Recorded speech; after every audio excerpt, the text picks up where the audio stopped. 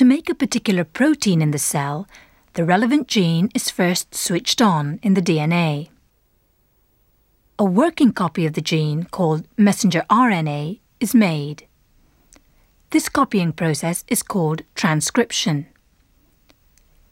Next, the information in the messenger RNA is acted upon to produce a protein. This step is called translation, since it involves translating the 4-letter code in DNA or RNA into the sequence of amino acids in a protein.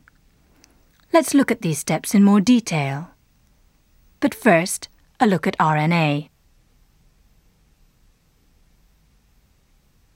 To understand how a working copy of the gene is made, we need to be familiar with the structure of RNA. Unlike DNA, RNA is just a single strand of nucleotide units. In DNA, the sugar is deoxyribose. In RNA, it's ribose.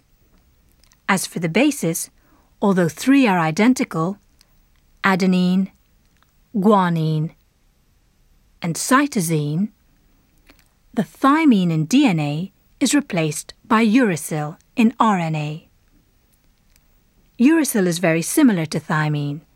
It always pairs with adenine. That is, it obeys the same base pairing rules.